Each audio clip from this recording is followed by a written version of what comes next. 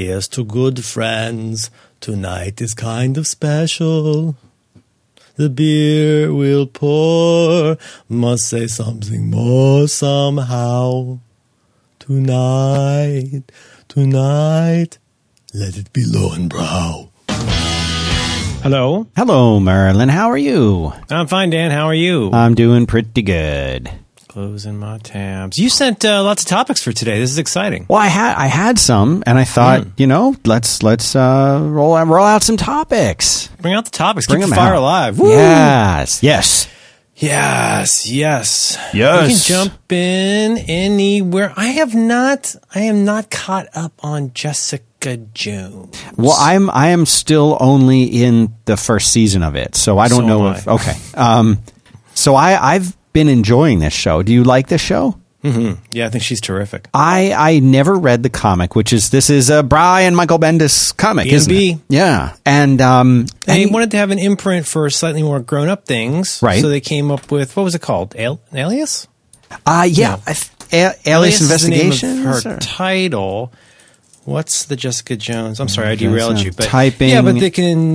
They wanted to do some stuff where they could, stretch out a little bit and try some more grown-up things.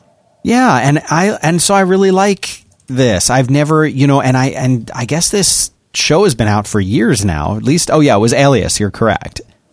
That would be the book I'm thinking of. That's the name of her series, right? Yes, and there's something Marvel Max imprint. That's right. Max that specializes in R-rated comic book content, launched in 2001 after Marvel. Yeah. There's lots of good stuff in there. Yeah, and I was totally unfamiliar with this, and I'd heard some good things. I knew her mostly from other appearances in, especially like crossover events. She has a kind. Well, I don't say how important, but like in, I want to say House of M, she's involved. She keeps popping up, and never having read Alias. That is what it's called, right? Alias? Yes. Yeah. I wasn't familiar, but she's such an interesting character in that show.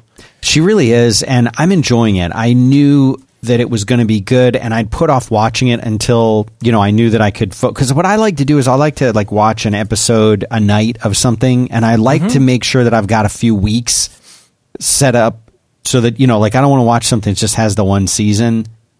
Because then you want more. So I think you're not unusual there. I mean, in this platinum age of too much TV, it's not unusual for people to want to sit on something for a while and wait to know. Then you can kind of hear from your friends, that first season is really good. You should check it out. Yeah. And I could have sworn you recommended this to me. I think I've got the trade of Alias, and I know I at least started it. And I like so many of the comics that I like. I love the way it looked. But I just love what's her name? Kristen. What is her name? What's the name of the actress? Kristen Scott? Is that possible? Oh yeah, it is Kristen Ritter. Kristen Ritter. I love her. I just think she's so perfect for that role. She was in Breaking Bad, wasn't she? She was the girlfriend, Jesse's girlfriend in Breaking Bad, isn't that? Am I confusing her with? Yeah, that's her. Yep, that was her. Yeah, she was in Don't Trust the Bee in such and such room, apartment 23. Don't trust the B word in apartment 23. I think she was on a few episodes of Gilmore Girls too. Oh yeah. Well, I like her as an actress, and I without having seen read the comic, I feel like she's perfect for it, the role. Yeah, totally.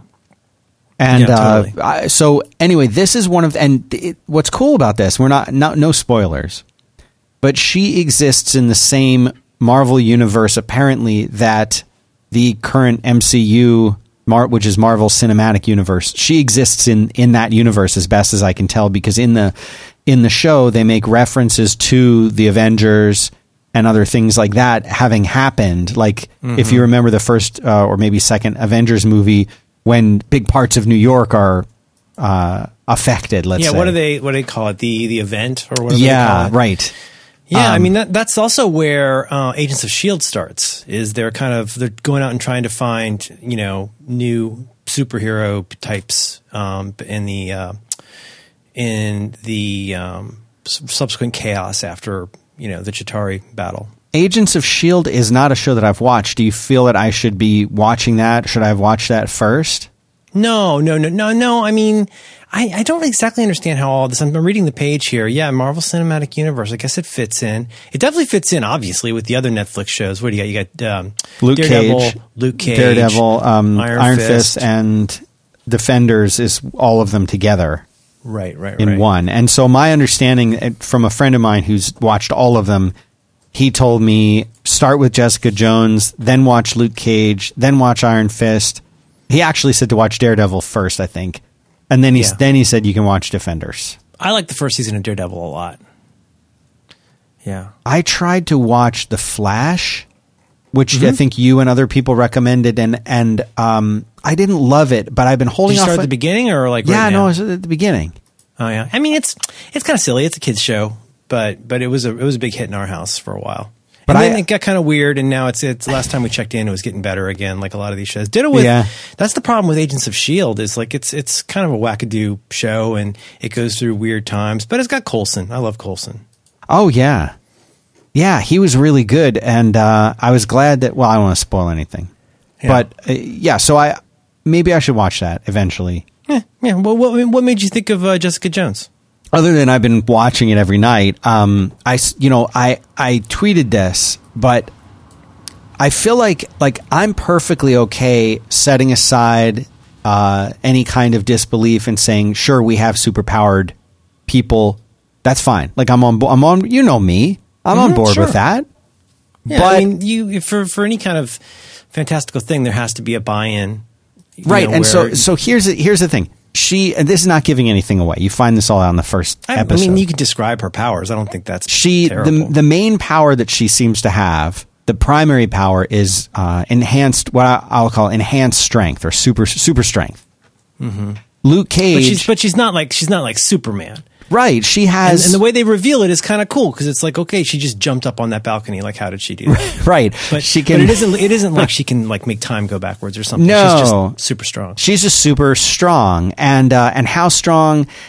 I would say stronger than the strongest regular human being could hope to be. She seems to be stronger than that.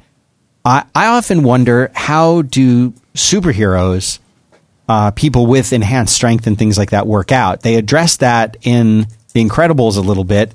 When Mr. Incredible wanted to start to get back into shape, he had to go to like pulling the trains, right? Pulling trains and going to construction sites and throwing things around. You know, how do you build muscle if everything you lift is light? And so, right. I want to. And this is a tangent, but this is going to become about weightlifting.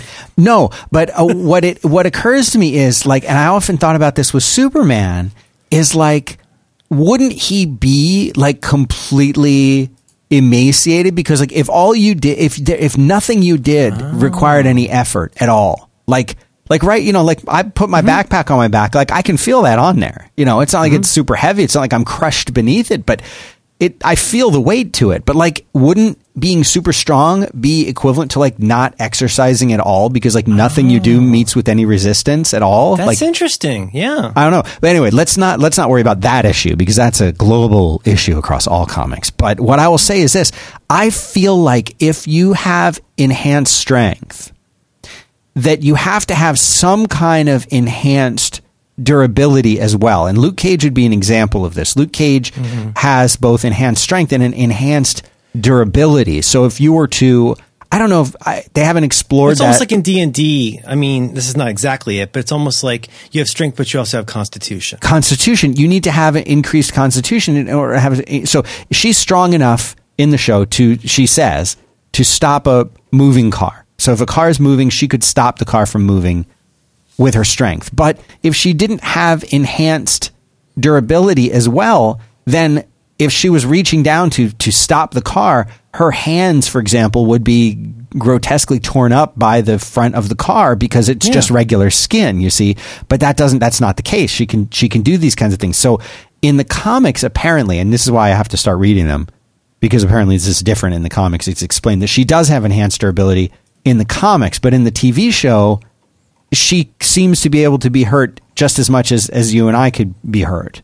Is it a Wolverine type or a Spider-Man thing where she heals quickly? In the comics, she apparently does have slightly enhanced healing, maybe along the lines of Spider-Man, where Spider-Man can take a horrific beating, and then within a short period of time, hours or days, he's back to him normal self. So, but I wish they would address that. This is the kind of thing that like people like me, like I love the show, I'm enjoying it. I just wish they would sort of address that a little bit. Yeah, you're right. No, I agree with you. It's this is probably kind of silly to talk about, but I mean, you take somebody like Superman, right? And like, well, I mean, it kind of makes sense because he is super tough, super durable, right. Bullets bounce off him, etc. On the other end of the continuum, you got Steve Austin. We were like, okay, let me understand this. Right. He has one bionic arm, right. and he can lift an engine block with it. Right. How? Well, wouldn't that tear his arm off? It would tear the arm off. Yeah. And remember, it's not like he's got an Iron Man suit or something. No, and Will Smith in iRobot, spoiler alert, he has a robotic arm. Okay, I don't think that ruins the movie. You find out pretty quickly that he has that. Mm-hmm. But it shows him like lifting stuff and doing stuff like, well, the arm is still attached to the rest of your body. Right. Just right. like it's not like you have crushing power in the hand and you could like, oh, watch me crush this chunk of metal or rock. I'm crushing a rock. I'm making a diamond. Like you could do that. But like as soon as you go to lift something, that's the supportive structure of your whole body would need to be able to support that. Right. So that's why I have a problem with the robot arm. See, I'm going to have to think about this. I don't know. I mean, I think they probably hand wave it away with the like, well, she has generalized toughness. Yeah. But I want it addressed. I want it addressed. Okay. More. I think it's entirely reasonable to want that addressed. But in the case of somebody like Wolverine, it kind of makes sense because at least in the retcon, he's got the adamantium. Yeah. And the thing he weighs, what does he weigh? Like 300 pounds yeah. or something, even though he's like 5'2", he weighs 300 pounds because right. of all the adamantium. Metal weighs. Yeah, we watched, I wasn't sure if this was okay. We did a lot of fast forwarding, but we watched Terminator 2. Yes, I approve. That's such a good movie. It's great. It's still great. And she said, Daddy, are you crying because the robot's dying? And I was like, yes, I'm crying because the robot's dying. It's very, very sad. I can't watch the ending with other people around. Oh my God, it's so sad. He can't do it himself. Ugh. No, he can't. He can't. No, it's just it's so pathetic. What makes me cry in life? It's really, really terrible. But like in that case, that was one of the first times I ever remember seeing a certain kind of very effective fight scene, which is it isn't just two obviously normal sized people having a fight, but it's the kind of thing where like when they miss, they punch through a wall. Right. That's like, the weight of their blows that they're throwing is it would go through a wall. Yeah, that you're talking about I'm guessing the first scene where they meet up at the mall, right, where he's walking in with the roses, so and actually there's a little sawed-off shotgun in there waiting to surprise T2. Yeah, great movie. God with me if you want to live. I went to when I was in San Francisco, and our friend of the show took me on that little tour. There was some Terminator 2 stuff in there. It was pretty cool. Oh, at ILM. Yeah. Yeah, that's so fun. It's such a nerd out thing. Yeah. I started to watch I don't want to make this sad, but I started to watch Iron Fist, and I'd heard so much about how it wasn't good that I kind of went in loaded for bear about how it wasn't going to be good. Yeah. But like, I don't know, like that one in particular, I love the comic book so much. The Ed Brubaker, and I think it's Ed Brubaker, and then Matt Fraction and David Aja, Iron Fist. Did you ever read that? Never read it. So it's, I think it was Ed Brubaker, but somebody really good started it, and then Matt Fraction and David Aja took it over. So if you like Hawkeye, I mean, it's really, really good, and it's got a lot of that, like, the fruity, mystical kind of stuff, and the dragon, and how you get the Iron Fist, but like on all the generations of Iron Fist, it's so effective. And then they got this like dweeby guy who spends like 3 episodes trying to prove he's who he is. Uh-huh. It's like, I don't know. It's strange. I mean, it seems like such a crapshoot to make any of these things. But when they get the casting right, when they get all the pieces right, it's just so good. Another example from we're always talking about Netflix.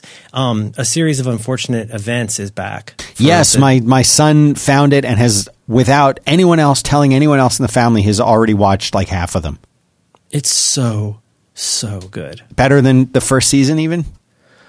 I won't say that. According to my daughter, who is being unusually great about not spoiling too much for me because she's read all the books, she's like, well, this is good.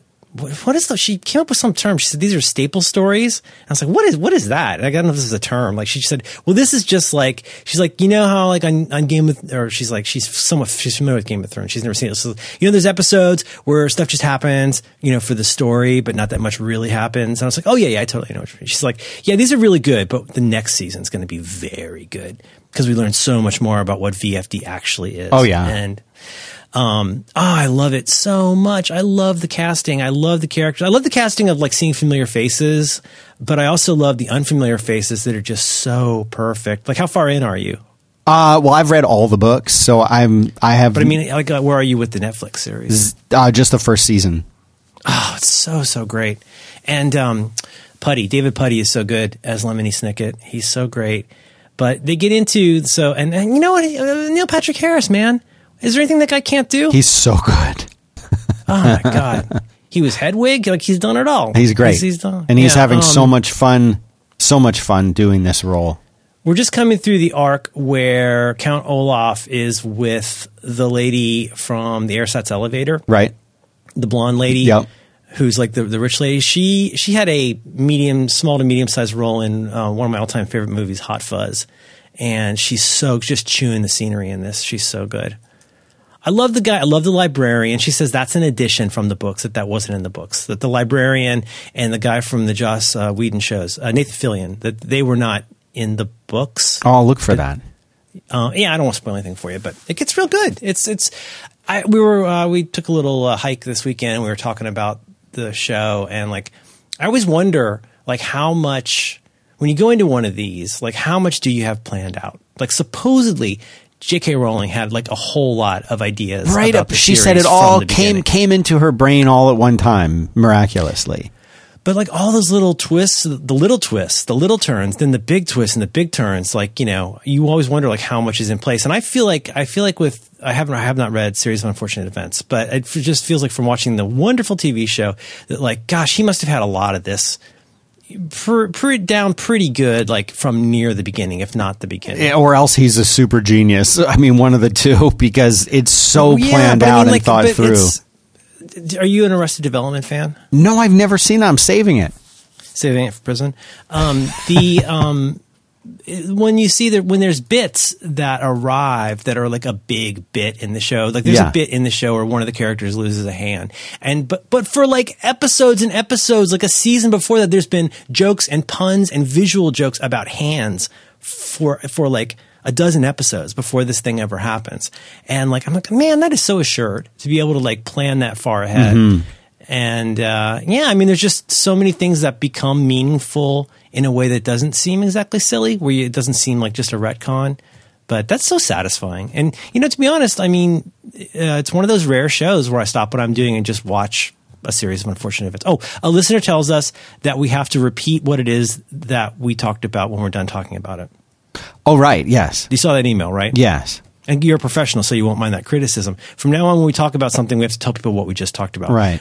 We were just talking about a series of unfortunate events. This is going to be really, really fascinating for people. And we were talking about the other Netflix series, Jessica Jones. Is there anything else we didn't mention? We also we mentioned during that the MCU, which stands for the Marvel Cinematic Universe. Right. We should mention that Marvel is a company that makes movies. They make comics. Mm-hmm. They used to have a different name. When we say comics, we're referring to something is called a comic book. A comic book or a graphic novel. What we're really talking about is sequential art. Right. Sequential art. When we talk about what is art, really? Right. I don't know what art is, but I know it when I see it. Is there anything else? We didn't refer to ourselves. I think you're Merlin. I'm Dan. Oh, hi. Hi. Pound sign productivity. Yes. Need to sleep. So, yeah, there's a lot of good TV out there. And the other thing, I want to hear about something you like, but I started watching the show you recommended. Wild Wild Country. Wild Wild Country. I just finished the last episode last night. Oh, man, It gets, what episode are you in? You said 2.5 in? Well, I turned on, like any good documentary, I don't know. I mean, it's so formulaic these days to make a documentary, but I had the vaguest recollection of that guy. So you remember it. I didn't remember anything about this. I remember the guy. I was saying to my wife, oh, it's that one guy. You would remember him from the early 80s.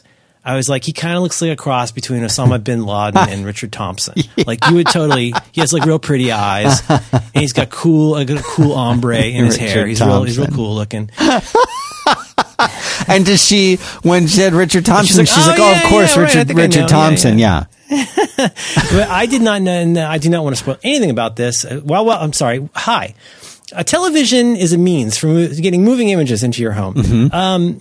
This is Wild Wild Country on Netflix, and don't learn anything. Join me in staying stupid. I would not even let myself look at Wikipedia. I didn't. I wanted to just be there with wherever the story goes. And they bait the hook real hard in the first, 5 minutes? Yeah. Where they're doing the kind of get you interested in it part. And they run through all this, and they're flashing all these images, and there's crazy sex stuff going on. And here's him doing namaste, and there's him doing namaste. And I was like, and then here, one of the largest something crime cases. And I'm like, what? What is that? And I'm like, oh, they're going to show him doing namaste in handcuffs. Boom! Namaste in handcuffs. Woo! These guys had me. Really good. Really, really good. That shield is a handful. Woo! So yeah, if you're only on episode 2.5, it just gets more and more crazy. By I guess there's 6 episodes. I'm kind of up to them getting armed. After it's just starting. After they get to like episode 3 or 4, then you're like, what? You're kidding me.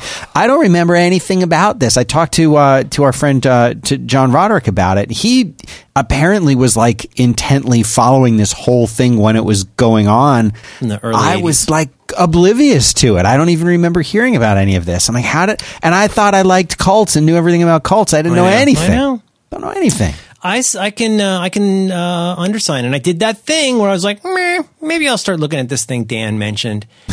Oh God, I stayed up till past midnight, which is past my bedtime. That is too late for you. I'm an old guy. Yes. I take naps and stuff, but I watched 2 episodes and I was like, oh, I gotta go. I started into the 3rd one. I was like, I gotta go to bed.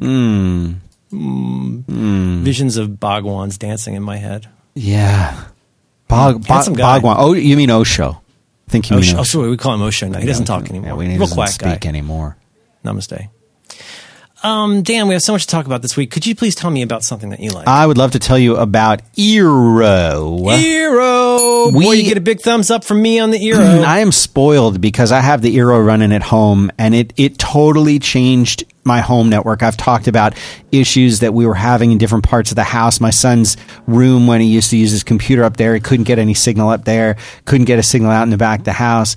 No offense to Apple, but I used the Apple base station for a long time. And the reason that I kept using it was because I never had to think about it, right? I just plugged it in and never had to think about it, but it didn't do the job. And that's the problem. It didn't, I feel like it's 2018, Merlin. We should have Wi-Fi everywhere. We should, everywhere we go. Sing it, sister. I'm so with you. And so, enter the Eero. This is the thing. They want you to never have to think about Wi-Fi again. But they do it in a way that really makes that possible, that you plug this thing in. First of all, it's a base station, but then you have these little things that are called beacons. And this is the 2nd gen. So even if you have like a 1st gen Eero, you're still getting a great experience, but the 2nd gen adds these beacons. I got a beef with the Eero. Can I give you my beef with the Eero? Yeah, I want to hear it. Okay. I have to do, they're kind enough to sponsor things that I do. Yeah. And I have to do the ad read. And I fall all over myself going through all of this technical flibbity-jibbity about the gigahertz radios and the extra bands. Right. And it's like, yeah, that's really good. But what you really want to tell people is you plug in this goddamn thing and you have Wi-Fi everywhere. That's what you need to know. That's it. Like, I want you to continue. I'm going to let you finish. I want you to keep going through this mumbo jumbo. But what you really need to understand at the end of the day is you get this, you set this thing up, it takes about 15 minutes. And then, you know what? I'm hooked. I bought 2 more beacons. I bought one for my goddamn garage. Why not? Because I want to be able to walk. Yeah, and it just works. It just, that's the sound it makes. It just makes Wi-Fi go everywhere. Now, please continue with the flippity chippity. Well, that's the thing. You go anywhere in your house, and the way that this works is you can get a pack where it comes with a number of beacons, and so there's an app that you get for your phone, and you plug in the main base station, and then you run the app, and the app will tell you, oh, you should put a beacon over here. It'll like warn you if you put it someplace dumb. It'll warn you. Right. It'll tell you that's not the best place, and it'll actually tell you where to put it. And the beacon is a small. It almost looks like a little, kind of a cool looking. They use the term wall ward. It kind of looks like a little wall ward. And what's smart about these things is they figure, okay, you're just going to plug this into your outlet in the hallway or whatever.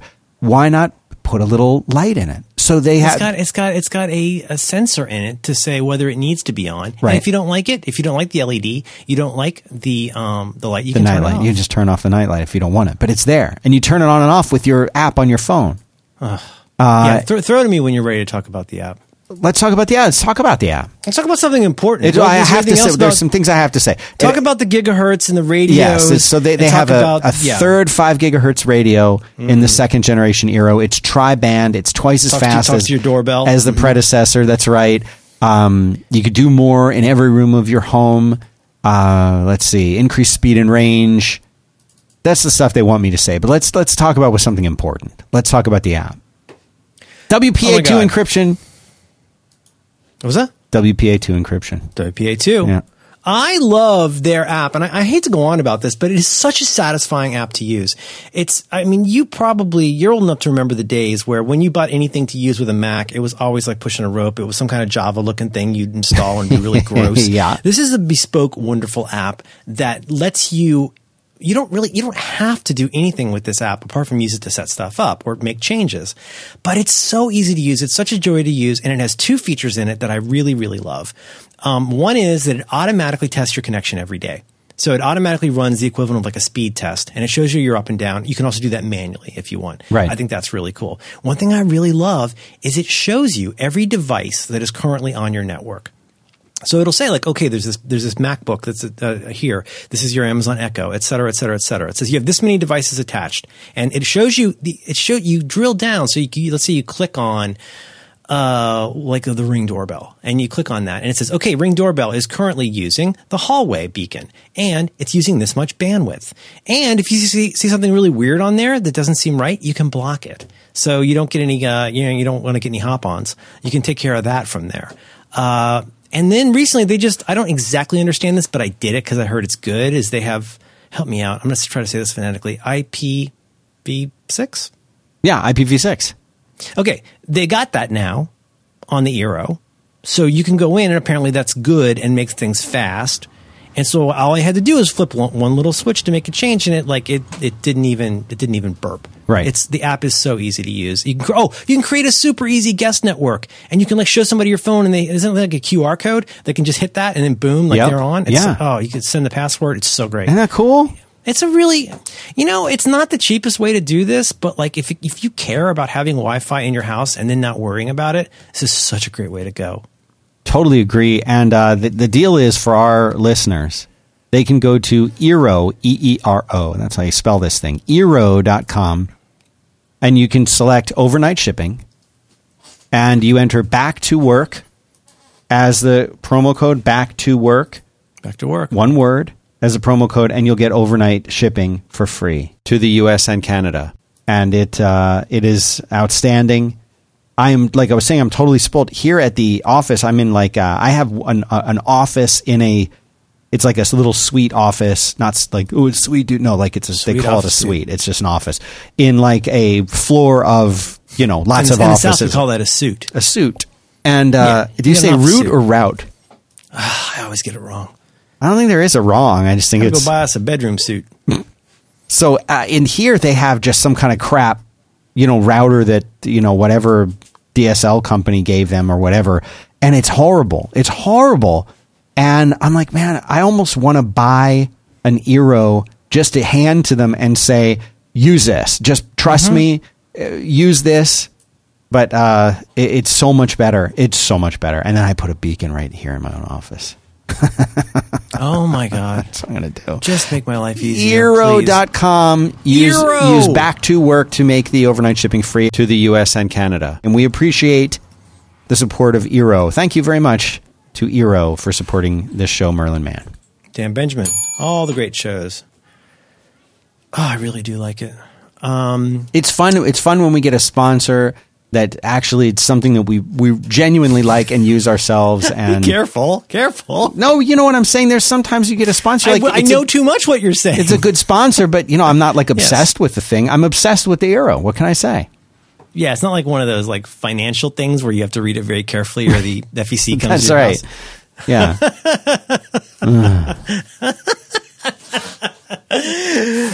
Did you have any questions about the copy? No? Good. Back to Work to make it free. So, yes. Other things. I'm interested in, we could talk about the archive. I'm interested in revisiting fonts. Revisiting fonts, yes. Revisiting fonts. I'm curious what that means, because what that mean? What that mean is, periodically on the show we talk about. I will get an email from time to time from somebody who has read my I think it's a 2009 article called "The Top 10 Programming Fonts" that I wrote on Hive Logic in May 17th, 2009. Or 17 May, as the people in UK say. And I wrote back then, 9 years ago, about the fonts that I was using had experimented with to write code. And there were a lot of fonts that didn't exist back then. Consolis by Microsoft didn't exist.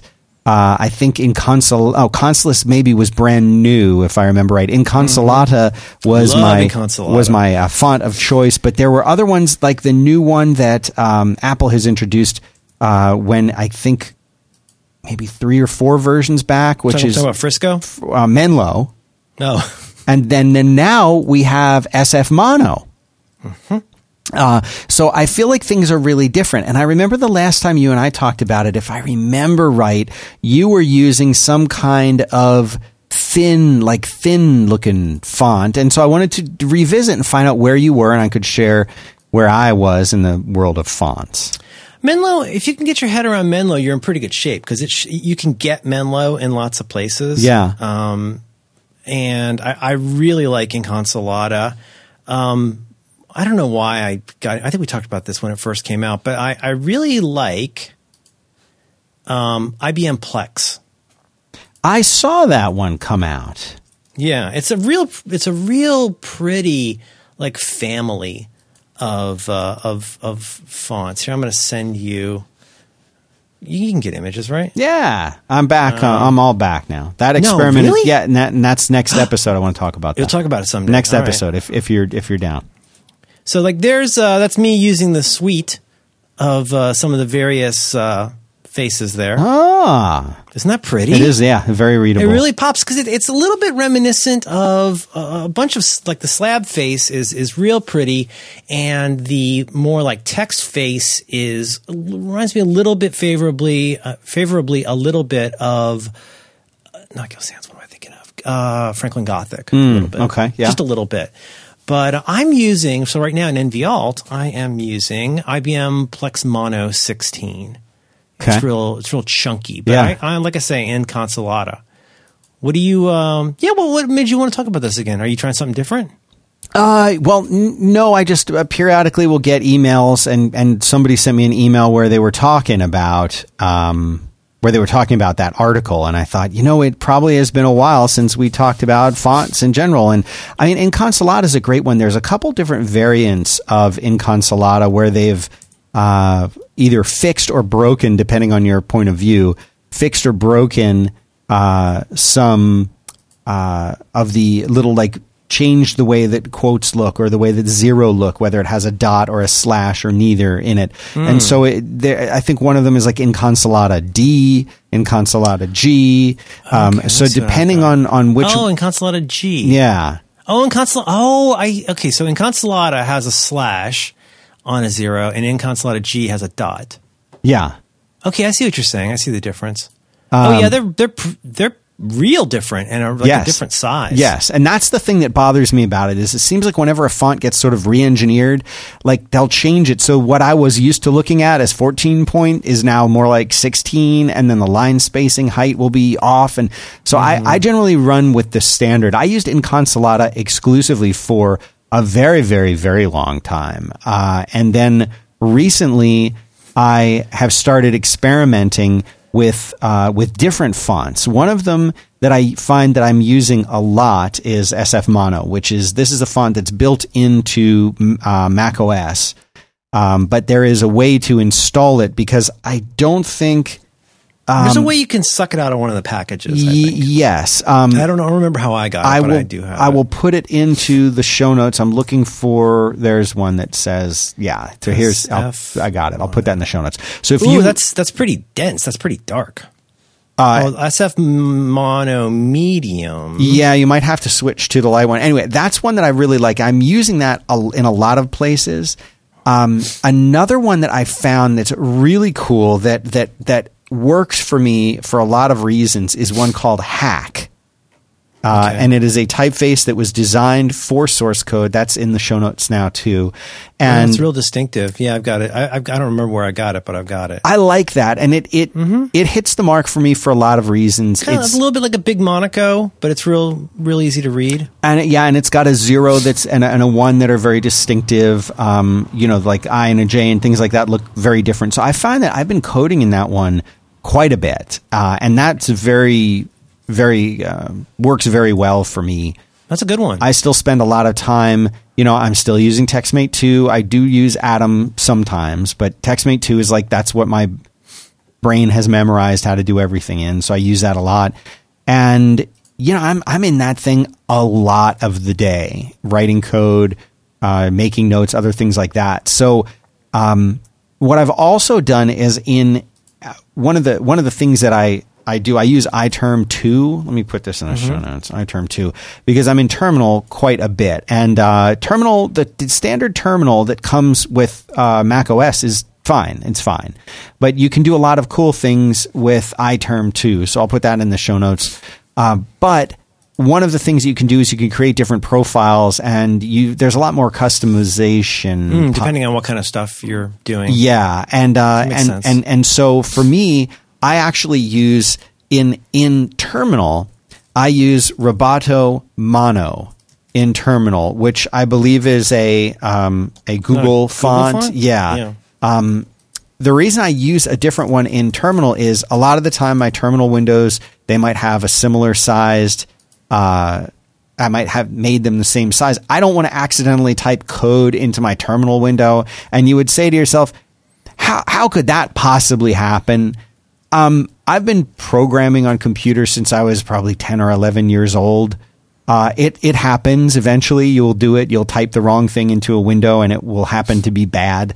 So but I don't want an ugly font in there either. So I use Roboto Mono in Terminal, which is just different enough that it gives me that 1 second of pause to be like, wait, where am I typing this command or where am I typing this line? So those are my two go-tos now. Roboto Mono and Hack are the ones that I've been spending the most time doing. So I put them in the show notes. Show notes, Merlin, are going to be at 5by5.tv/B as in brothers, 2 as in the number, W as in women, /370. 370. And you can download all the font Hack and Roboto Mono. All of these fonts and the ones that we're talking about are free for you to use on your own computer. And SF Mono, which is, if you told me, Merlin, that all you were using for everything was the SF Mono, I would commend you. I'd say that's an excellent choice. And that's built into Mac OS X. And if you're not on a Mac, I don't know if or how you can get that. But other ones, some people like Source Code Pro. I love the notion of Source Code Pro, and I struggle with Source Code Pro all the time. It kind of wants to be a text font. It does. Right? It's pretty. Like it wants to be, I say a text font, but like it wants to be like body text a little bit. It's pretty. Doesn't have as much jumpy, this is a mono space fontness as some of the other ones, but it is pretty. Yeah, it is. I find it to be, the spacing to be a little wrong for my own preferences. And that I find I reject that harshly. I feel like worth mentioning is one called Fira Mono. Have you seen Fira Mono? Fira. So this one is one that Mozilla came out with. This is their official typeface. The Fira type family as a whole, but as a subtext to that. Ooh, look at that. Yeah. Now if you look at Fira Mono, this is one of those fonts that even though it's a monospaced font, it almost feels like a serif font. Yeah, it's almost got a little flavor of not Gil Sans, but it's got a flavor of like wanting to be like a fancier font. And I found that was kind of like, that's fun. And here's the stupid thing. I don't know if this is just me or if other people experience this if they're writing code or perhaps writing, is that the font actually seems to affect how I feel about the thing that I'm writing or coding. And so there have been times where I've been either trying to think of a way to solve a problem or code to write, or I've just been kind of burnt out. feeling like I want to start something new. Maybe I should teach myself Erlang or Rust. And when I start to feel that way, it's stupid, but it works for me. I will change the font that I'm using in my text editor, and it will feel like a brand new thing that I'm working on. And it's stupid, but it works for me.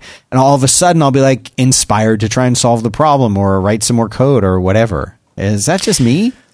I don't think so. I mean, obviously, this is something people have extremely strong opinions about. I have, not strong opinions. I have an opinion about like ones that I like and don't. But first of all, if you're new to this, wondering why this is something you should even worry about, you may have an approach or a style or even on preferences where having a font that doesn't work for you in these environments can be kind of fatiguing, where you wouldn't even think about it. Like, does it, like, you might be really, bugged. Like, why are these asterisks like 5-sided stars? Like, shouldn't it be a 6-sided star for an asterisk? Right. Well, it depends on what your preference is. Right. Like, shouldn't zeros and O's look different in this way?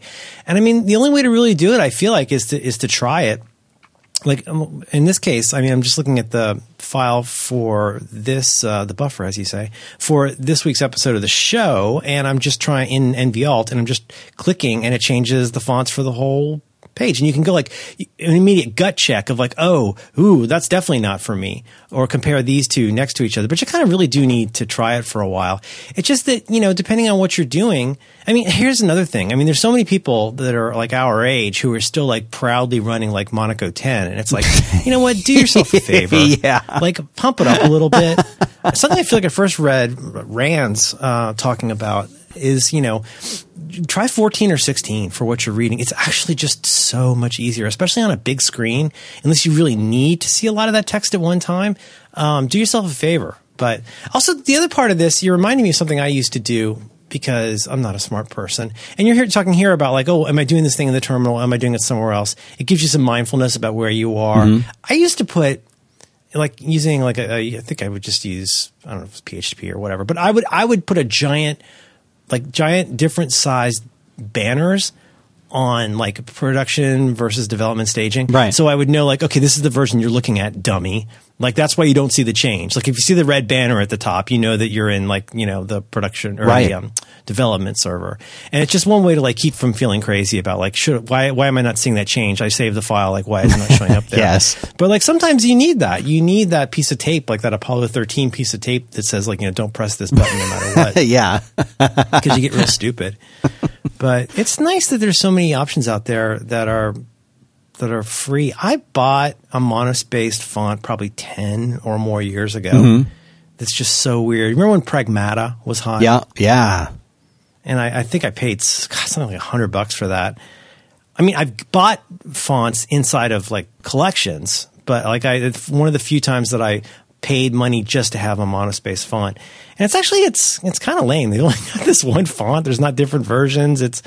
But there's an embarrassment of riches out there, and I don't think you should feel weird about it at all. You got to find what works for you. Your comment about, Monaco 10, I remember back in the old days of BB Edit, like version 8, maybe 8, pre-9, because 9, I think, is when they added Consolas Regular and made that the default font for BB Edit. Before that, I think the default font was, I think it was like Monaco 9. And I've looked at... So people who spend hours and hours like changing their environment and their profile and stuff like that, it's like, God, all you have to do is just hit ++, make that bigger. Like, and I used to look at it. I used to write PHP and Java code in that thing, and I'd be staring at that thing all day. No wonder my vision's so screwed up now. I know. I feel the same way. So did you put those in notes? Yeah, there are as many as I could. I found and put in the notes. Yeah. Excellent. Let's go look here. Monifer is another weird one.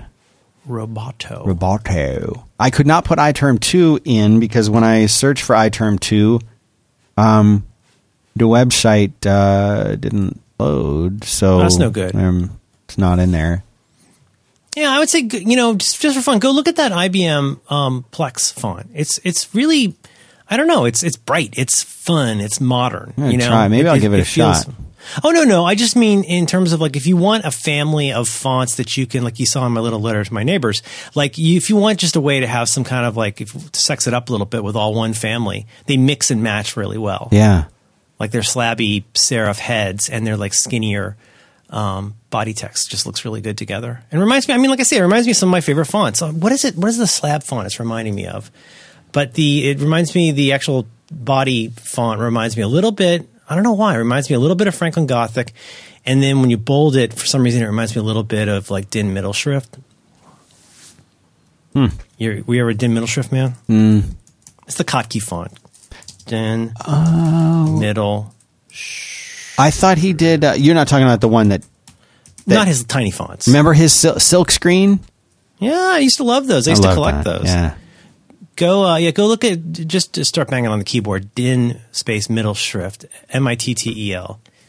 It's one of those, DIN fonts. It's one of those German, like, official fonts, and it's really sharp looking. Is that the one they use on their signage in the highways, the interstates? I know they use it for a lot of, I don't know if it's the highways, but they do use it for lots of official things. Germans love official things. They do. Well, the update on our iMac at home, after I turned off whatever crash plan, whatever it was. Oh, right. Everything has been great. It's been running quick, no lag, speedy, everything good. So that was my follow-up. Good. That's really great to hear. I'm glad. Yeah. Anything, I don't think we're having too much interesting tech stuff. What have I done recently tech-wise? Tried another Canary camera. Not as good as the regular one. What else am I doing? Still loving the Amazon family. Boy, we use that a lot. We use that a lot. I use it a lot for arithmetic. My daughter's not allowed to use a calculator, but I am. Well, you're grown. Yeah. But she's got to do homework and stuff, and it's got to be like, you got to show. Her homework is so funny because it's like I know what the answer is, but I don't know how to explain what the answer is, and explaining what the answer is really the homework. When they say show your work. Oh, yeah. Like in this case, and here's a grid of all of the vertical 10, horizontal 10, like 100 numbers. Like when you multiply these two numbers together, here's the number they create. Shade in all of the numbers that are divisible by both 3 and 2. And I was like, okay, well, we were working on this yesterday. And it was like, okay, well, I would say color in the whole row that's 3s. Or the 6s were the obvious ones. But going through all of these, it was like, but I was like, I'm not sure why I know that or how I know that, And then she does stuff like, have you done factor rainbows?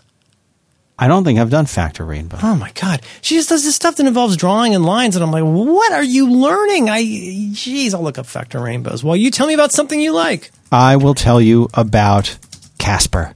Casper. Why not? Again, another sponsor that we're privileged to have because we both actually genuinely like the product and use it ourselves. Can't get better than that. Casper is a sleep brand, and what they do is they want you to have a great night's sleep, the most comfortable, exceptional sleep experience you can get. And the way they've done this is they started out with mattresses, because that's what you think of when you think of sleep and you think of your bed.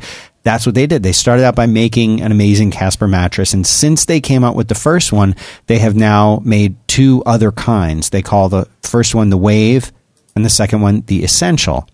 The Wave has this patent pending high-end support system that mirrors the natural shape of your body. So it's kind of like their higher end offering. Then they also have the Essential. This is a streamlined design at an affordable price. I mean, now basically everyone can have a Casper, and no matter what, if you want like the super high end one, they got that. You want on a budget, they got that. You want the straight up regular Casper like we've got, they got that too. Really, really great products. Super, super comfortable. They breathe so you sleep cool. It helps regulate your body temperature throughout the night.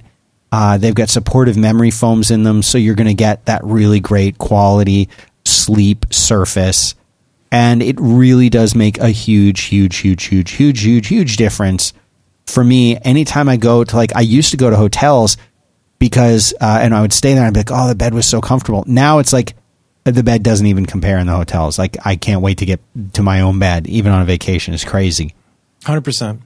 So, here's the thing they have, because you can kind of be unsure about, well, wait a minute, you're saying I should be buying a mattress over the internet. What if I don't like it? They understand that. 100 nights risk-free to try it, to sleep on it. Get it, unbox it. It inhales the air. It expands itself out. You sleep on that thing for 100 nights, and if you're not completely satisfied with it, they will come and take it away. They will take it away for you. You don't even have to take it to the post office or anything. They will come and get it. It's completely risk-free. And it's pretty sweet of a deal. I don't see how there's no risk. So they have a special situation for our listeners. It's $50 towards select mattresses if you go to Casper, Casper, Casper.com/back-to-work, and you use the promo code back-to-work when you're checking out, and you'll get $50 toward select mattresses. Now, they want me to say the words terms and conditions apply. Mm-hmm. So I've said that. We can do that. And but this is it, and this is an amazing thing. Why would you not do this?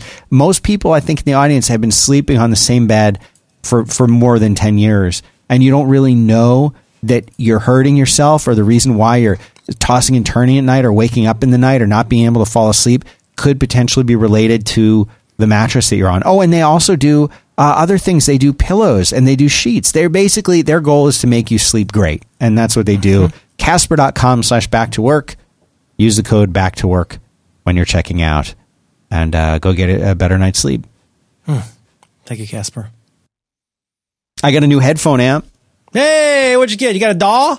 No. New DAW? No, the old Behringer headphone amp that I used Behringer died. It finally just first one port went, and then another port went, and then the third of 5 went, and I said, it is time. As they say in Terminator 2, it is time. Oh. And I got the ART 4-port head amp is what they call it. I'll put this into the show notes. I used to have one of these a long time ago, and for some dumb reason, I sold it. I don't know what I did that for, because these things they're just great, and they're not the cheapest. There are many cheaper headphone amps out there. What do I need a headphone amp for? Well, I was going to ask you, Dan, what do you need a headphone amp for? Tell me about this. Yes, so if you're recording in one place with multiple people, you want them to all be able to monitor themselves, listen to themselves while they're recording. That's critical. And in order to do that, if you have like one headphone out port on your DAW, then or your audio interface, this splits it into 4, and each one of those has its own volume control, so that makes a lot of sense. Each person can set it. But what's wonderful about this one by ART is, first of all, it is built like a tank. It's metal. The knobs, the pots don't get that crackle in them even after years of use. It's just rock solid. It's got really, really rugged rubber feet on the bottom that aren't the little 4 little dot glue rubber feet that the second you slide it across the surface, they roll off and then they're gone and you can never get them back. These are long. Then you got to live with that. Yeah, you got to live with it. These, the way they do the feet on these, they're long and they're actually they're attached to the side of the unit and they're the full length or width of the unit rather, so that I mean, those things are on there, and I believe you can even replace them and maybe even make this a little rack mounted. I don't know, but they have never come off. They're not coming off. And what my favorite part of this is that it has 1/8 inch as well as 1/4 inch inputs and outputs on this. That doesn't seem like too much to ask. No, it's great. It's totally great, because what that means is if one person wants to use iPhone headphones or something, you can plug it right in. You want to use your, Sony's, whatever, you can plug it in. And there's no noise with this thing. There's no distortion with it. If you have multiple ones, because you can daisy chain them with your SCSI 2 cable, just kidding. You can stack them. And they stack up on top of each other, and because those little feet I was telling about fit in a little groove on top of anyway, these things are great. I'll put it in the show notes. The only downside is you can get a headphone amp for like $25. That'll be decent. But if you want one that'll last you probably forever, unless you're dumb like me and sell it, then this one's 65 smackers. So there's something nice. Not always altogether necessary. There's something nice about having equipment that somebody put a lot of care into. Yeah. I've got stuff where I'm not using all the features of it, but I'm so glad that it's really well made. It really makes a difference. It makes you notice how flimsy some stuff is when you're using stuff that really is well made. I love it. I couldn't recommend it more. Get good stuff. Then you only have to get it once.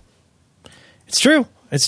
It's expensive to be poor. I think the Behringer was, $28-$30, and of course it died. Ugh, Behringer. Stupid. We've got an email from a listener you want to talk about. Do you want to briefly talk about the archive?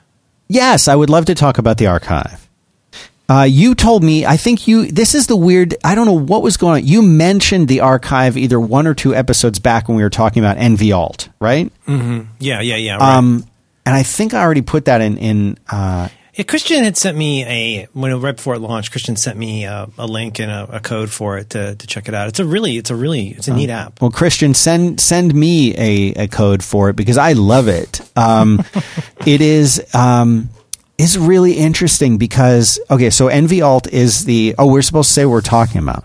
Oh, hi Dan. Hey Merlin. A podcast is like an internet radio show. Mm-hmm. We're talking about an app called The Archive. And you can find out about this at zettelkasten.de /the-archive. Yeah, but you can find it in show notes for this episode. So what this is... Oh, sorry, Dan. Where do people find show notes for this episode? Oh, show notes are going to be 5x5.tv/b2w/370. So anyway, what this... Do I need the internet for that, Dan? No. What this is it's very similar to NVAlt, which is a note-taking application or a text file organization application, depending on how you want to think of it. And the archive is kind of like a newer, maybe better, updated version of this. It has the same concept of having designed to be used for the Zettelkasten system. Rather than just being a hack with NVAlt, he's designed this from the ground up for his wackadoo system. Right. And what is his system? Oh man, I don't completely understand it. It's one of those big systems where it's kind of like a personal wiki. How does he describe it? Let's go see how he describes it. I mean, I'm sorry, I don't mean to sound like I'm disparaging. I don't take that at all. Yeah, but he's got this whole system for it's. If you've ever used anything like DevonThink, it's kind of along those lines where if you're like me and you got little bits of text, but you want more of like a cohesive system. For example, the most obvious example is that every one of his notes begins with, does he call it a Zettelkasten number? But it's basically a timestamp, right, a very specific timestamp. Mm-hmm. And then you can then link to those timestamps using Markdown markup. So it makes it very easy to essentially create a personal wiki and tie stuff together, and then you can use tags on top of that. And it becomes this way of taking all of your personal or professional information and putting it into a very lightweight system using a fairly strict but very mature taxonomy, I guess. Yeah, that's a great way to say it. You don't have to do that to use the archive. That's not required. And it has not replaced NVAlt for me, per se. But it's a neat alternative, and it does some things that if you find that you're in it a lot, like a lot of people will use an external editor for longer form things, and they might then use NVAlt to call that up later or find it quickly, but then they're going to click it and open their external editor to actually do the editing. What it seems like the archive is designed to be a little bit more of an editor as well as an organizational system. And when you look at if you go to the website and look at the screenshots for the archive, you'll see those timestamps that we were talking about in there. And when I saw that, I'm like, wait a minute, like, does it have to have those? The answer is no, that it does not have to have those. No. If you start with just an untitled note, it will create that timestamp key for you, but you don't have to use that. But I just wanted to thank you for mentioning it. I think you mentioned it kind of just I think offhand. It's very much worth checking out. Yeah. And it's in some ways like the app TickTick that we've talked about. TickTick is an app called TickTick that you can find on the internet by searching for TickTick. Make sure to mention things twice. Yeah. Like TickTick, it seems to have sort of sprung fully formed. Like history with TickTick, you've got years of people building productivity apps and to-do list apps, task managers, whatever you want to call it. And TickTick seemed to like take a pretty curated idea of like, here's the parts of this we like the best, but these parts we don't want. Boom, comes out of the womb fully formed. Right. And I think that's sort of what's happening with the archive. I know Brett. And who's the other person that works on it? I always forget, but NVAlt is still under development. It just hasn't been on a super aggressive release schedule. And I think two things to note about, in fairness to the archive is, yes, if you are using something like this Zettelkasten approach, it's very tuned for that. It's also very, I would say it has more emphasis on being pretty. It in a good way. So like, for example, I don't think NVAlt does this. But for one thing, it hangs, like when you've got numerical bullets or bullets, it hangs the text all to the right of that bullet's column instead of sort of running in line. Right. So you know what I mean? Like in NVAlt, in a lot of editors, the lines, like I can see 1, 2, 3, and 4 at the beginning of the lines, but there's no, what's the word I'm looking for? There's no float or, basically, what am I trying to help me explain what this is called in typography? It's like a hanging quote. Basically, it much more clearly delineates your bulleted items. Right. That's perfect. Archive. Yeah. Yeah. And it's real pretty. And it comes with some real nice, built-in, themes. Like it's got solarized, light and dark. What's pretty functional look like? That's your basic. But yeah. And it automatically, it does, the markdown, what is it called?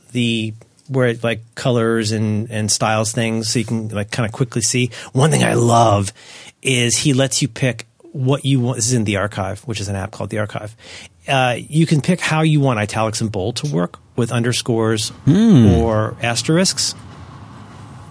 Right? Yeah, I like that. I haven't looked at that feature. My long time, one of the first email exchanges I ever had with John Gruber was on the Markdown list in 2004, where I was like, would you ever consider doing the, textile thing where underscores mean italics and one underscore means italics and one asterisk means bold? And like, he wrote me this really nice, like long response, like, no way, like I'll never do that. But I try to always use when I can underscores for italics and two asterisks for bold. And he gives you that option here. It's really cool. Very cool. All in preferences.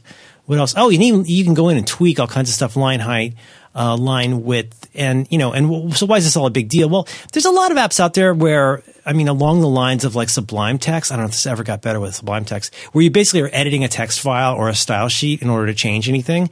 And you could do that all in the preferences pane here. My one gripe about it is it sort of enforces a margin around the text that you're creating. Oh, yeah? So if you were to make I don't know how big your the archive window is, and maybe this is something I'm missing. Maybe you can tell me that no, you're doing it wrong. NVL lets you set a maximum line width, but here I see editor insets. Is that what you're looking for? Yeah, it's not just the editor insets. Even if you take those down to 0, okay, it still won't touch the sides. Right. So if your window size is small, then it'll be like flush left, and that's really nice. But if you start making it bigger, it kind of becomes centered. Oh, I see what you're saying. You can't say fill the all available space, or always start from the left. And so, like, all of my editors start from the left, and this one, it leaves like a ton of space on the left and the right and margins that I don't know if there's a way to make that go away. But for me, and this is like one of those stupid little things, but that that was like, well. No, I get you. And how do you do that in NVAlt? In NVAlt, you go into probably my NVAlt when I have it as large. It doesn't matter how large I make the window.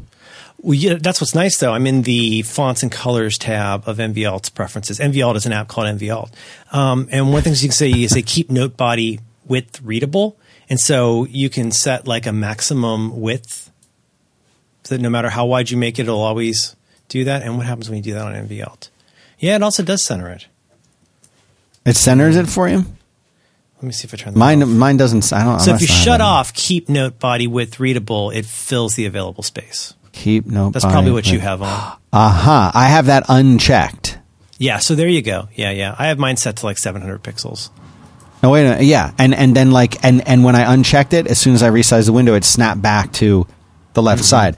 I don't see an option like that for the archive. So if they add that, I'll be very happy, and I'll probably buy it. Or unless he's sending me a code, in which case it's perfect. Mm-hmm. But that's the archive. That's my note about the archive. So I found I've been using that and enjoying that, and thank you for Where do mentioning we find the canonical explanation of what Zettelkasten is? Because we're on his site. Where does he... Zettelkasten. Boy, look at this. This is so pretty and so German. Top layer. Every single word in German is 2 other words combined. Even just one word. They don't seem to mind it. They seem like pretty into it. Like if you're like, what about we need a word for bucket in German. How about like canister that holds water? Okay, Kanisterwaterend.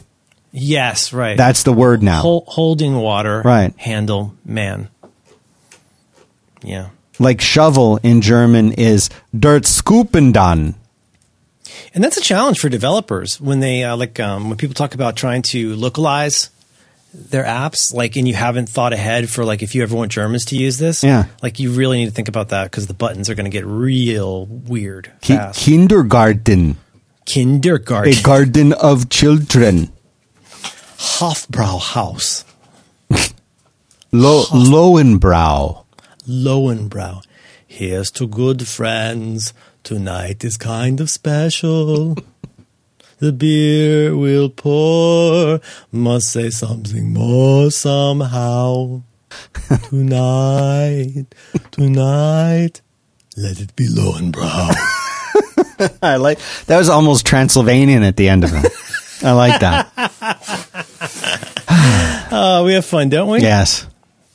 Did you have one more thing you wanted to tell me about? I got one more. I got Squarespace. Yeah. Squarespace. You got to talk about Squarespace at some point. And when you do, why not mention that this is a way to turn your cool idea into a website? Otherwise, you get a letter from the Podcast Authority. No, you can't do that. You don't want that. No. This lets you blog. You can showcase your work. Some friends of mine that they just announced their engagement, and they did it with a Squarespace website, and they put all their little pictures of the proposal happening, and everything is there. I mean, it's easy, and why not? You go from dingling to website in like an hour. They'll get you the domain name, you get it all set up. You start as a dingling, and you come out a webmaster. That's right, a webmaster with skills, because all you need to do is take these. They have tons of templates, so you can just pick one and you can do nothing and you'll have a beautiful website. But if you want to really make it your own, you can just by twiddling with the little knobs and sliders, and all of a sudden you started with a template and now your site looks like one of a kind, and you didn't do any HTML, you didn't do CSS. It's all anyone can do this, and that's what's genius about it. Built-in SEO is there. 24/7 customer support in case you have any trouble for any reason ever. And they just make it so simple. And I have a friend who he has a little business. He gets watches. He finds them, scours the internet, eBay, places in Japan, and he gets these watches and he services them. He rebuilds them. He cleans them up and makes them look like they did when they were brand new, but they're vintage. And he sells them. And his Squarespace is what powers his whole site. All the e-commerce, all the shipping, like everything is built in to it. And you could do the same thing if you have something to sell. If you're trying to get your business going, you can do it all with Squarespace. But you can even just register a domain. You don't have to become a seasoned technologist in order to put something on the web. That's right. I always tell my kids this, Dan. One of my favorite parts about Squarespace is that I can spend as much time as I want on it, but I can choose to spend close to zero time on it. Because to make an update is so fast and it's so simple, and then I just get back to my life, which I just love so much. They take care of everything for me. Nothing to ever patch, nothing to ever upgrade. They got 24/7 support, award-winning. They got it all, soup to nuts. Squarespace.com/it's your show. It's your show will get you a free trial. And when you're ready to launch, use the offer code It's Your Show, and you'll save 10% off your first purchase of a website or a domain. And we appreciate their ongoing support. Squarespace.com/it's your show. Code to use is It's Your Show. Thanks very much to Squarespace for making this episode possible. Thanks, Squarespace. Pop, pop. Do you want to talk about the email from listener Name Withheld? Yeah, let's do Name Withheld. Let me find that email. Where is it? Clicking, looking. I really screwed myself up. We're just talking about an application called The Archive, which is available for Mac OS X. You're talking about the app, The Archive, the app? Yes. Okay. Zettelkasten. We need to mention things after we talk about them. Mm-hmm. So you got to tell them what you're going to tell them, and then you tell them, and then you tell them what you told them. Right. Mm-hmm. That's good for hundreds of hours. That wouldn't get old. It seems easy. We should do that every episode from now on. Back to work feedback. Okay. Yeah. Please not use my name if this makes it to air. Hi, guys. Jeremy. Yeah. King Jeremy the Wicked. Hi, guys. First time, long time. I work in a very small company as a software developer. We have around 5 developers. About 6 months ago, our sole lead senior developer quit. He was with the company from its infancy, which left him a fair bit of institutional knowledge and justifications for how internal processes, or lack thereof, have developed. Upon the lead developer's departure, we looked around for a suitable replacement. Due to a thin candidate market in my area, there were no suitable candidates. I, by default, fell into the lead/senior position. I am 23 and the youngest employee. This was my first job out of the university, coming Left up. Off the. Yeah, I had to add it. Coming up on 3 years with the company, so I'm very green behind the ears. Again, because it's a small company, roles aren't very tightly defined. However, as part of this new role, I'm expected to manage other developers in some capacity. I'm also tasked with making choices with regards to internal processes we follow and technologies we choose. And then he has 2 points. First, all of the developers that fall underneath me are older than me. Oh, God. I'm feeling pushback from a couple of employees that I am, for the time being, attributing to an age difference. The employee I'm having the most trouble with is decades older than me. However, he's only just started with the company and has more experience on paper. However, I have a much better understanding of how we do things, and he has quotes around that, and justifications for this, which I think counts for a lot. However, this employee has actually disobeyed a direct instruction to not do something on 1 or 2 occasions. This is difficult for me to manage. Should I stop there and talk about that, or should I go to the next one? You might as well keep going. All right. This is a good email. 2, as I am also tasked with making choices with regards to internal processes we follow and technologies we choose, I find myself having to either change the processes or workflows of employees that do not necessarily report to me, or even have to remind them that they are not following the current processes to a satisfactory standard. I find it hard to do this in a way that doesn't leave me staring at my Slack window thinking, I feel like a bit of a dick for doing this, and it feels like there's some secret method of super positive, constructive criticism that I'm not tuned into yet. Have either of you found yourselves in any of these situations, or maybe being subjected to someone in my position, are able to point out any resources, etc.? So in other words, help. Yeah. That's the summary of the last paragraph. I can totally sympathize or empathize with King Jeremy. I have very often been the youngest person in a company or on a team. for, the earlier part of my career, that was always the case. And I think everyone gets that starting out. But nowadays it seems like there's lots of companies where there's lots of young people. But I was always in a job where, I was 23, 25, and everyone around me was 35, 45, 55. Mm-hmm. I was not just youngest by a few guys, years. I mean, I don't mean to be ageist. I apologize if I'm being ageist, but in my experience, sometimes those are some tough old dogs. Yeah. Like they've seen a lot come and go, and they can be real. I mean, developers in general, it can be a tough crowd, but like somebody who's been doing it for a long time, man, they ain't moving for nobody. No, you're right. And the other thing I think can be tough about all of this is, he is 23. It's not like he's the company founder and these people signed up to work for him. Like, oh my gosh, our CEO, he's 23 years old. He's a genius. I'm going to go work for him. And no, these are people who are like, okay, I'm like an employee at a company and now my boss is 15, 20 years younger than me. And by the way, he doesn't really know anything. He just sort of thinks, he just kind of thinks he knows stuff. I think this is a really tough situation. Mm-hmm. But the fact is, there's kind of two ways to address this. The one that jumps out to me first, I feel like this is his job. Like, it doesn't matter how old he is. And whether he says that because there were no suitable candidates, he got the job by default. Maybe he's one of these people who gives himself it doesn't give himself enough credit. Maybe it was by default, but maybe he was qualified for it. Maybe he's really good.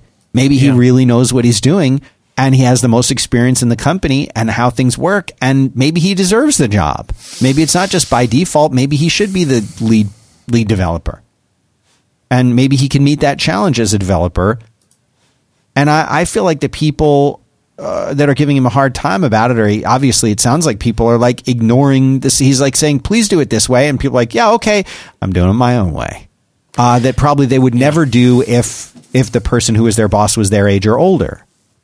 Well, that's the wrinkle to this, is because I'm coming at this from the outside. What I hear the listener King Jeremy the Wicked saying is that he sounds like he feels pretty, not confident, that's absolutely the wrong word. He feels pretty sure that it's because of his age and experience. Right. And I think just as a thought experiment, like what have you done to make sure that that's the case? Because then, you know what I'm saying? Like, yeah. Is that something that the listener is assuming, or has he been told by the guy that he gave the direct order to that he's not going to follow it because of his age? Because that might be a dead end. If we go back to first principles, Clarice, why aren't? Let's just go all the way through the stack. Do people not know that it's your job to manage the team? Right. Like, what's the awareness of that? Well, chances are they know, at least in some meeting at some point, they said, hey, yeah, you got to listen to Jeremy. Like, he's the guy for this. So, but I always feel like when you get into these kinds of things, it doesn't hurt to treat yourself like a dummy and go through all the different angles. And there are a lot of angles, a lot of ins, a lot of outs, like a lot of what have you. Okay. So let's set aside for a moment that we're sure that it's because of your age and experience. Why? Let's ask a different and more salient question, which is, why aren't people doing the things that you tell them to do? Because if we pose it that way, we have a whole bunch of different angles. I mean, on the one end of this, we've got, well, maybe they misunderstood. Maybe they disagree. Right. Maybe they don't like you. Maybe they've got a better way. Maybe they don't think they have to listen to you because there's no consequences of not listening to you. There's all kinds of ways where, but the thing is, what you really want, do you want to be respected, or do you want people to do their job?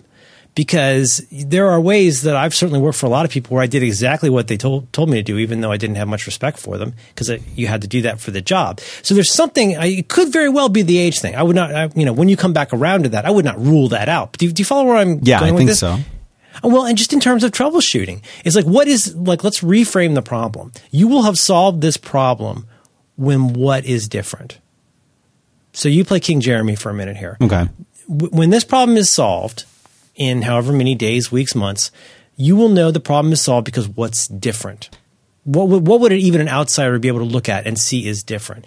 Is it that the projects are going more smoothly? Is it that people are scared of you? Is it that people are listening to you? Is it that people, what? I feel if I'm putting myself in King Jeremy's position, it seems like, he feels like he's not getting respect that the position should carry with it. And I think if you were to evaluate that, and if it was solved, it would be that when he said, okay, here, hey guys, here's how we should do this, that the people come away and say, okay, you're the boss, that's fine, we'll do it that way.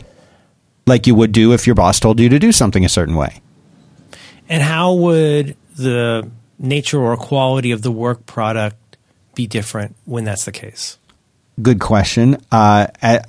Jeremy would say, because it will adhere to the standards that we have set, that were set even before I got here, that the previous guy who left had helped put in place, and that is how we assure quality. So a quality product would be made. These are all questions worth asking. Yeah, I think. Yeah.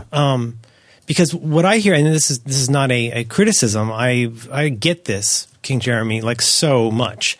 I know this feeling. But a lot, perhaps understandably, a lot of the way the listener has framed this is based on how he feels about it.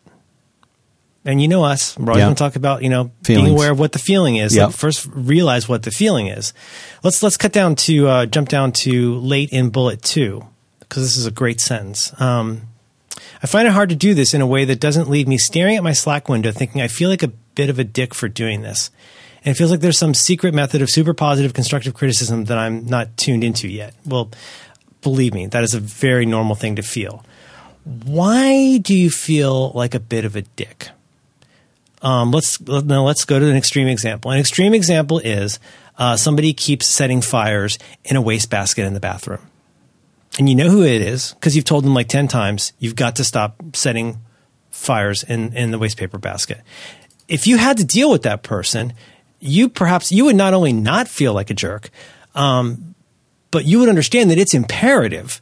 This is not really, this is not a question of like, I mean, you could say it's a question of them being insubordinate or being careless, but really they're dangerous. They're dangerous to the team. If you knew to a certainty that somebody was doing something that was actually dangerous to the team, right? Would you feel differently? Right. Would you be just as worried about how you felt about it? Would you be just as worried about how you looked to these people if you were doing something that you knew in your heart had to be done for the safety and health of the office? Right.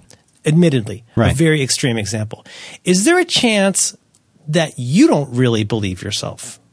Is there a chance that you think these policies are arbitrary or trivial, right? It sounds like King Jeremy lacks a little bit of confidence in terms of being able to say, you need to do this. Mm-hmm.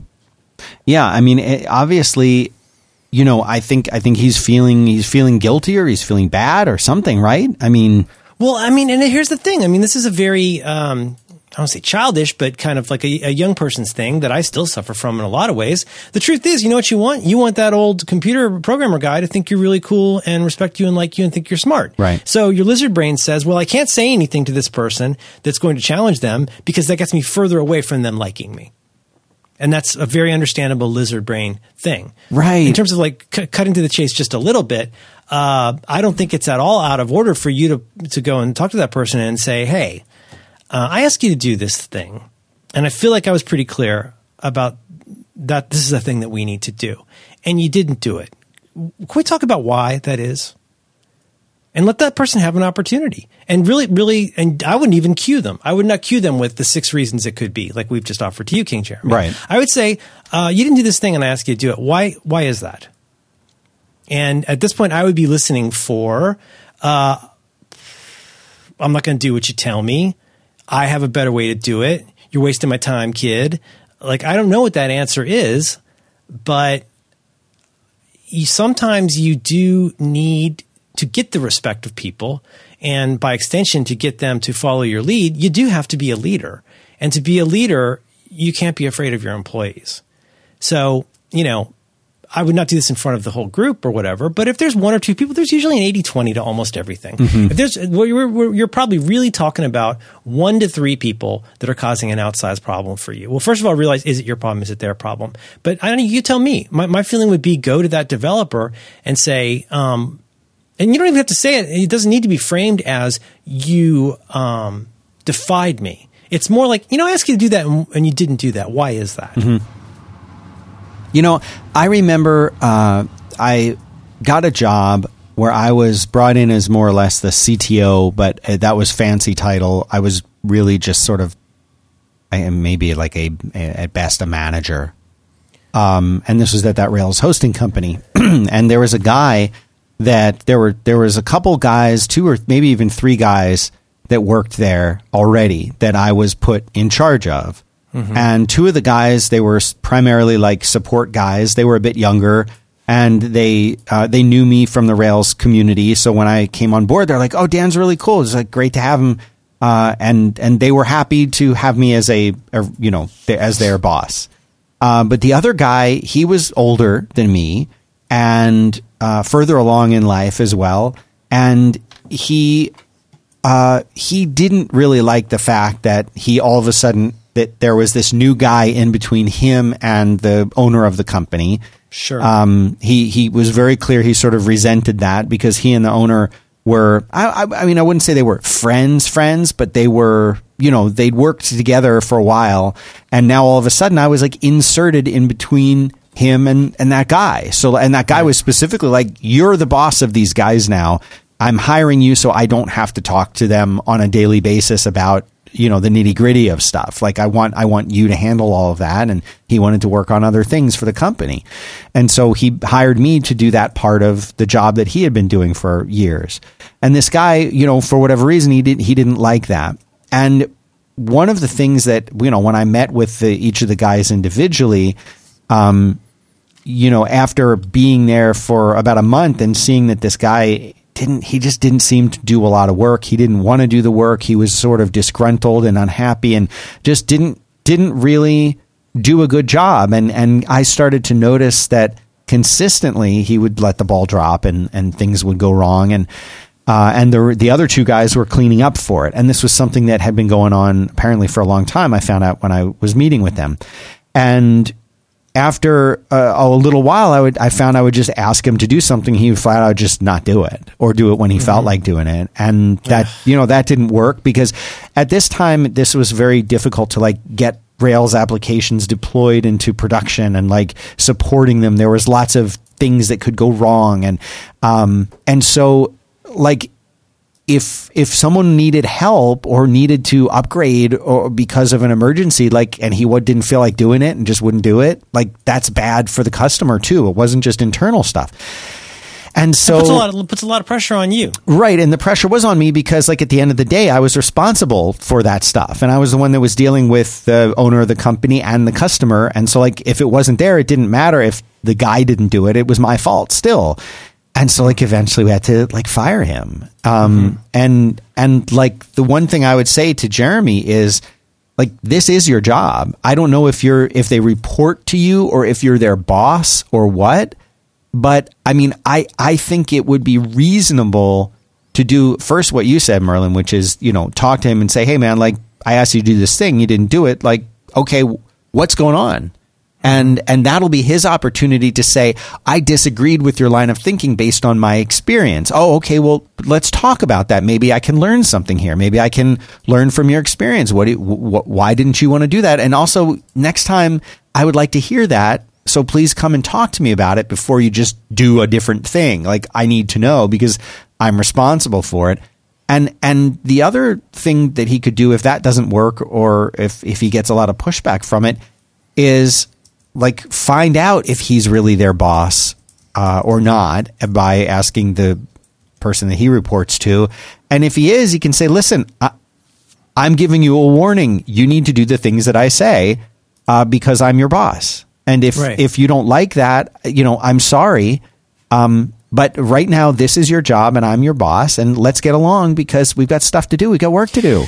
Right. And I know there's a lot of important and useful distinctions to make between what we mean by manager, leader, project lead, project manager. Like those all can and do mean different things. But I mean, yeah, it's worth checking that out with your boss. But like at the same time, do you want to go to your boss and say like, I'm this guy's boss, right? He's got to do what I say, right? Right. Like I would be somewhat careful about that. I would consider leading by leading title, which is like, I mean that in two slightly different ways. I'm saying here that perhaps what would you do if you were advising you? What would you say to do? And, leadership in that way means, going in, identifying what the problem is and developing a plan for fixing it. So like, given these personalities you're describing, I'm not sure going to your boss about this. If you haven't resolved this, tried to resolve it on your own yet,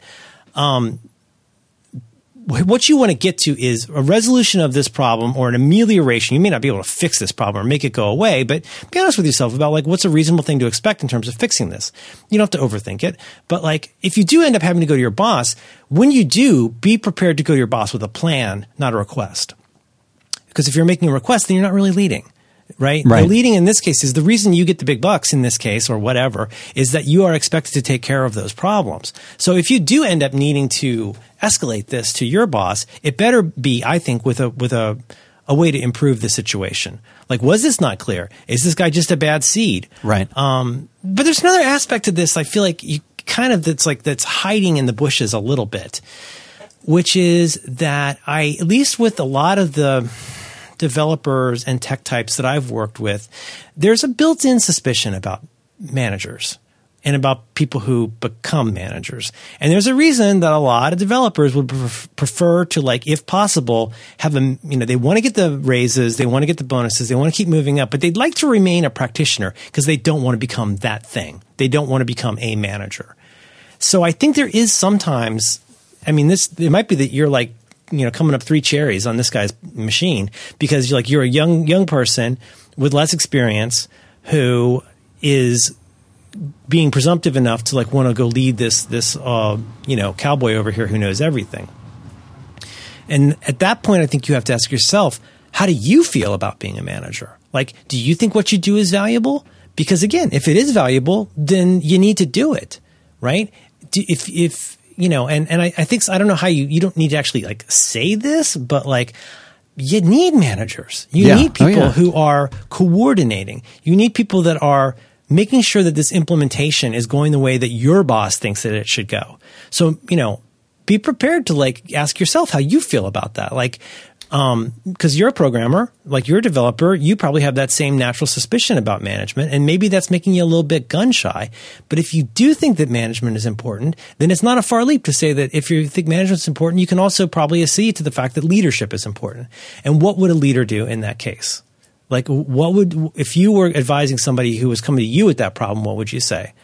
And it probably comes down to, on some level, like trying to be kind of no BS about it and like going to the person and like trying to identify what went wrong, and don't make it a trick. Don't make it a mind game, but just go to them. Like I said, I don't know another way other than going to them and saying, you could go and say stuff like, I feel like I'm getting some attitude from you and I don't understand it. That's making it about emotions. In this case, it's a question of like, you like whether it's did you see the latest Silicon Valley Sunday Nights episode? No, I have not. I've fallen off the bandwagon on that show. Richard is suffering because they've done this hasty acquisition, and now they have 2 companies.